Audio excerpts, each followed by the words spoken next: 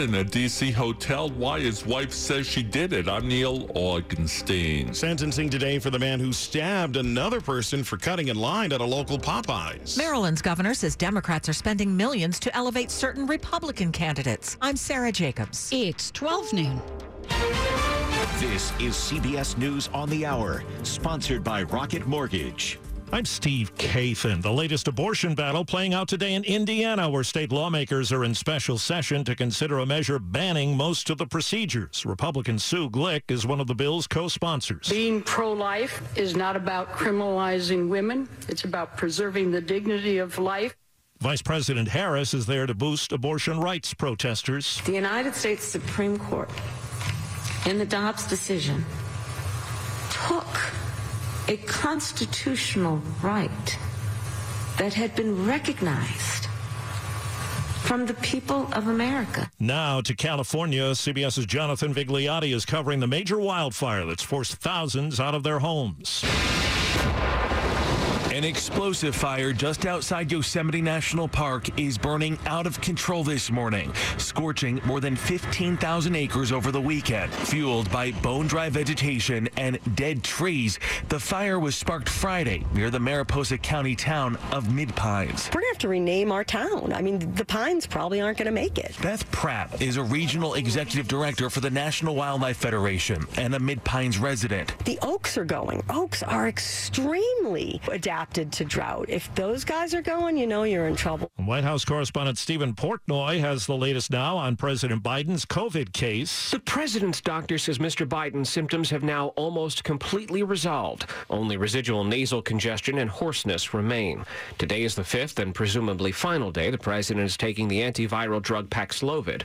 Under CDC guidelines, if he tests negative tomorrow, the president should be able to end his isolation. Pope Francis is in Canada to apologize for decades of the church's converting and assimilating indigenous children during the 19th and 20th centuries.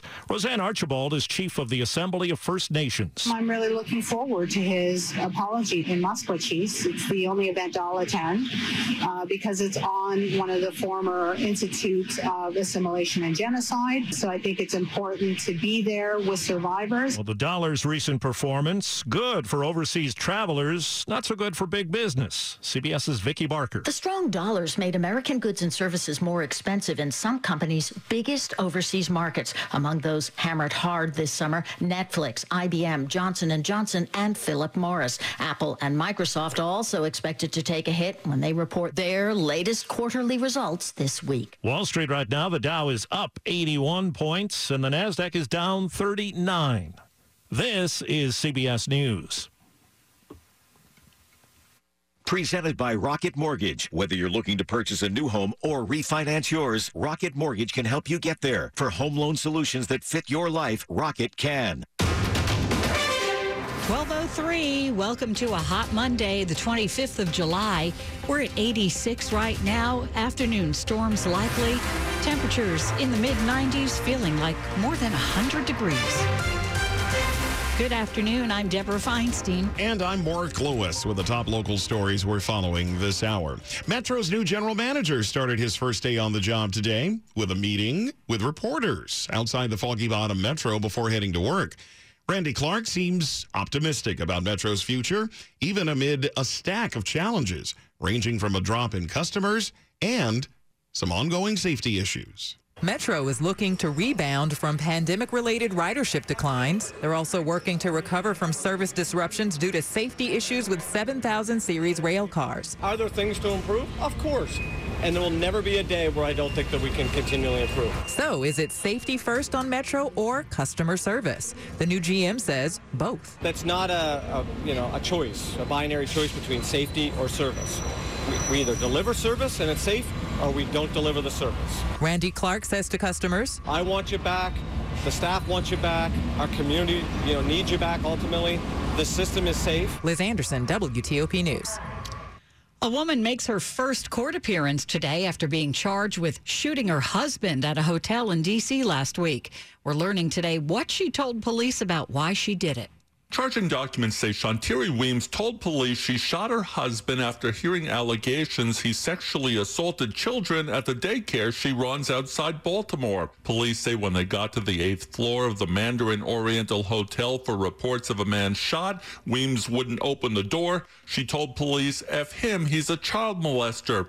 In her purse was a notebook she'd written she planned to paralyze but not kill her husband, and an apology to the children saying she didn't know. Weems is charged with assault with intent to kill. Baltimore County Police say they're monitoring the D.C. case. Neil Augenstein, WTOP News. The man found guilty of a deadly stabbing at a Popeyes restaurant in Oxon Hill back in November of 2019 is being sentenced today. Rico McLean was upset that 28-year-old Kevin Davis cut in front of him in line. Popeyes had just resumed selling its popular chicken sandwich at the time. It was frequently in demand and sold out. Police say a confrontation over the line cutting escalated outside the restaurant. McLean then stabbed Davis and fled. That killing over a chicken sandwich made national headlines. The governor of Maryland says Donald Trump and the Democrats are colluding in a political strategy to promote candidates supported by the former president.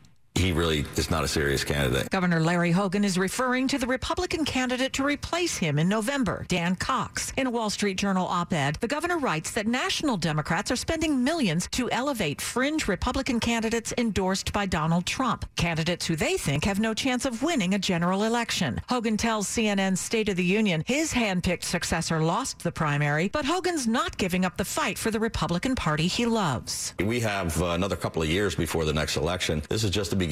I think in November, we're going to have a different story when a lot of these fringe candidates lose. And while Hogan says he won't vote for Cox, he's unsure if he'll vote for the Democrat, Wes Moore. Sarah Jacobs, WTOP News. Virginia's Attorney General is reviewing complaints about a major healthcare system in the state. Inova Health Systems is accused of denying multiple employee requests for religious or disability exemptions for the COVID-19 vaccine. The details, outlined in a letter from Virginia Attorney General Jason Miyares, went on to say it's a state law violation, and several employee complaints are now under review by his office. His concern, the denials of exemptions are resulting in terminations. The letter pointed to the state's Human Rights Act, which prohibits discrimination based on religion or disability. Inova did tell the Post that it, quote, strongly believes that the safest environment for our team members and patients is one where everyone is fully vaccinated. Melissa Howell, WTOP News. Stick around. We've got traffic and weather, and then Congress has lots to do to wrap up before its August recess. We'll get a rundown from our Capitol Hill correspondent Mitchell Miller just ahead, 12:07. We are all looking forward to the end of COVID-19 and asking, are we there yet? But if we really want to see the light at the end of the tunnel, we need to be asking, are we vaxxed yet? Help us get there.